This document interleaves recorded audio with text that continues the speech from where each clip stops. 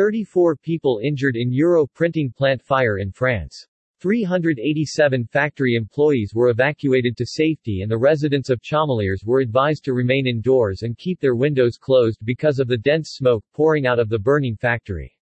Dozens of people have been injured and hundreds were evacuated when the massive fire broke out at a Bank of France money printing plant in Chamalières, France, today. Firefighters were dispatched to the burning facility on Wednesday morning, and it took them 3 hours to extinguish the huge blaze. 387 factory employees were evacuated to safety and the residents of Chamalières were advised to remain indoors and keep their windows closed because of the dense smoke pouring out of the burning factory. 34 people suffered minor injuries in the blaze, 10 of whom were taken to hospital for treatment. 2 firefighters were among the injured. The fire was brought under control within 3 hours, and authorities said that no chemicals were affected by the blaze.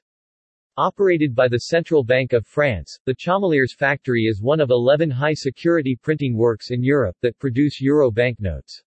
At time of writing, cleanup operations were still in progress at the site.